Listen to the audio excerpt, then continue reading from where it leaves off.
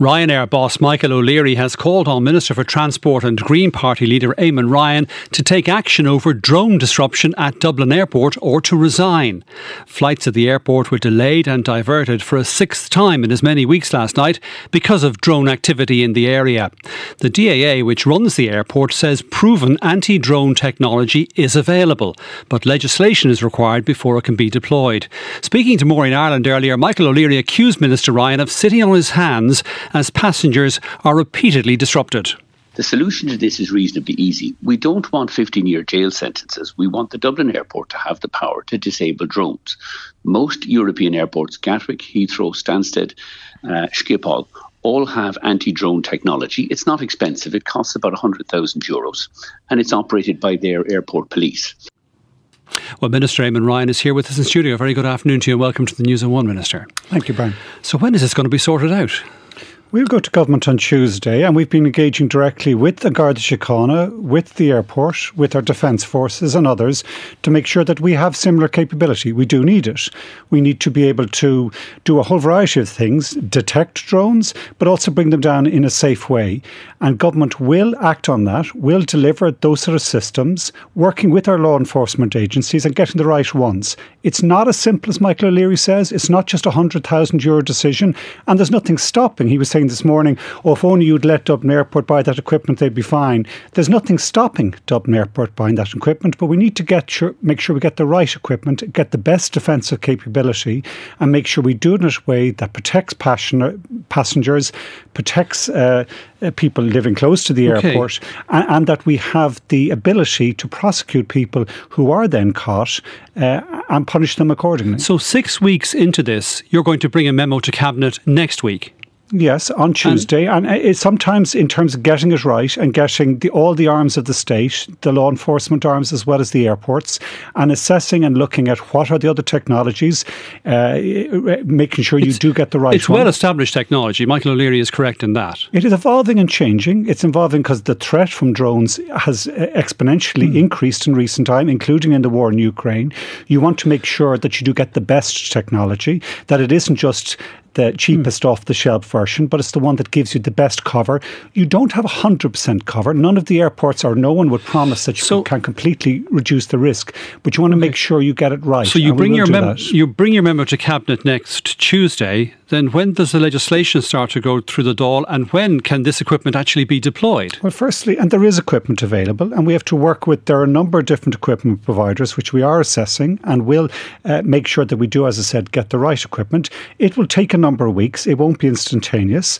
But it is, at the same time, we're working the airport, and I met with our aviation authorities today to look to see what other measures we can do to make sure that the airport works better, even under the threat, and it is a threat, of people operating drones. When drones are detected, the flights have to be grounded. That's a clear safety requirement, isn't it? Yes, but there are other ways that we can also look at that. We have 2 runways in Dublin Airport, looking at ways in which can we manage traffic in a way that protects all passengers, but also leads less disruption. The people doing this are firstly, it is a criminal act, but they're looking, I think, to get the sort of headlines, to get the attention, to get the airport closed.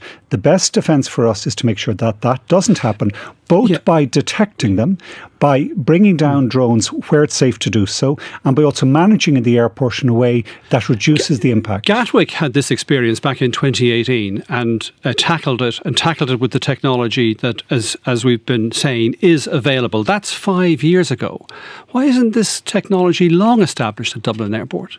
I would agree. We should have been quicker and earlier in Dublin Airport. What have you been doing as Minister for Transport to firstly, I was that? trying to keep Dublin Airport open and make sure that last year we had the correct security people in place so we get people through the airport, and also managing right through the COVID crisis both our airport and our airlines so that we survived through that period when for most of that time our airports were actually functionally closed. But Minister, have you taken any action that would prevent a drone being flown and disrupting flights tonight or tomorrow or this weekend or next week? All the authorities of the state, in the airport, in the aviation authorities and in the Garda Síochána, are being deployed to tackle that risk and to reduce it. We do need to invest in additional technology that will bring those drones down. You do have to be careful on that, because you have to make sure in doing that you don't actually impact aviation, that you do it in a safe way. Well, presumably in Gatwick and other airports, it doesn't have an impact on aviation. That's yes, and we are talking not a problem. We are obviously talking to those airports to look to get the best practice and the best experience,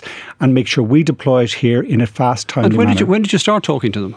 The first issue in terms of my engagement with this started 6 weeks ago when we had the first incident of a drone incurring where we had to divert flights. Yeah, and you've had repeated meetings with the DAA and the Aviation Authority, and we've been told that Minister Ryan and Minister of State Chambers are actively engaged with the DAA and other relevant agencies, but still the disruption continues, and no guarantee that it won't continue for weeks to come. That's why we're going to government on Tuesday, having had those meetings with the airport and the aviation authorities and Garda Síochána, to make sure we do act and we do respond. So when will the legislation be in place, and when will the equipment, more importantly, be installed? The first thing we need to do is to purchase the equipment, and at the same time... And when will you do that? This is what we're going to do on Tuesday, is going to government with the decision in terms of what type of equipment, who will deploy it, what is the legal mechanisms, and that does take some time. So have you decided on the equipment at this stage, or is that still to be? That will be decided by government on Tuesday. There'll be a proposal? Yes. So it'll be a particular set of kit? No, there are a number of suppliers we're looking at. We do have to make sure and firstly make the decision that we are going to do that.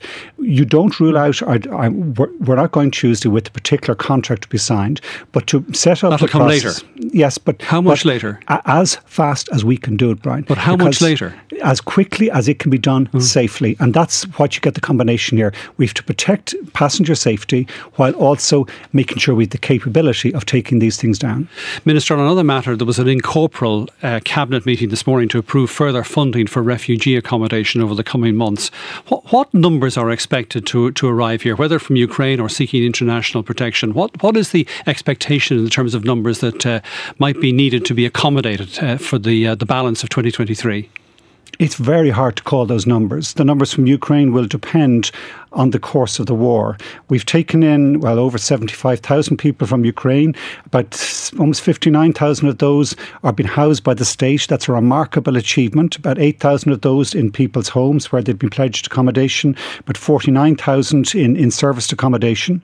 We have about 20,000 people in the international protection, and we will manage. We are under legal international obligation, but also I think the Irish people rightly saying we want to make sure that we do provide refuge where it's appropriate to do so.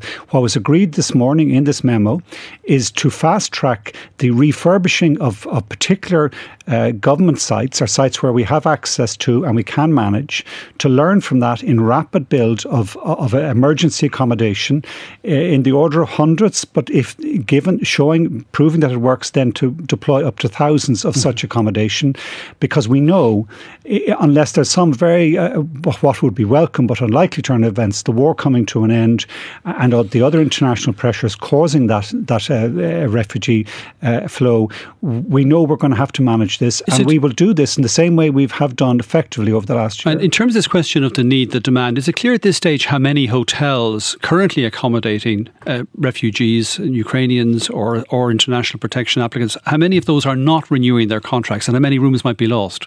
It is a significant number with regard to refugees, between 1,000 and 2,000, 1.5 to 2,000, and that is something that we have to plan and prepare for, and why we need to provide alternative sites. This is not easy; it's a huge challenge, but we know we have that challenge facing us in the coming months. Just one final question, Minister, before we go. Your government colleague Niall Collins made a statement to the Dáil last evening in relation to a planning permission some 2 decades ago. Now, it's claimed that he gave incorrect information on that application. He didn't answer specific questions and questions in relation to that and other matters around this. Should he go back into the Dáil and answer questions that are raised? That'll be a matter for him to decide. But I think his statement did provide significant information. I think it is a very unfortunate series of events, but in my mind, it's not a resigning matter. That's the question of whether deputies have further questions. They'll have to bring that to the Dáil.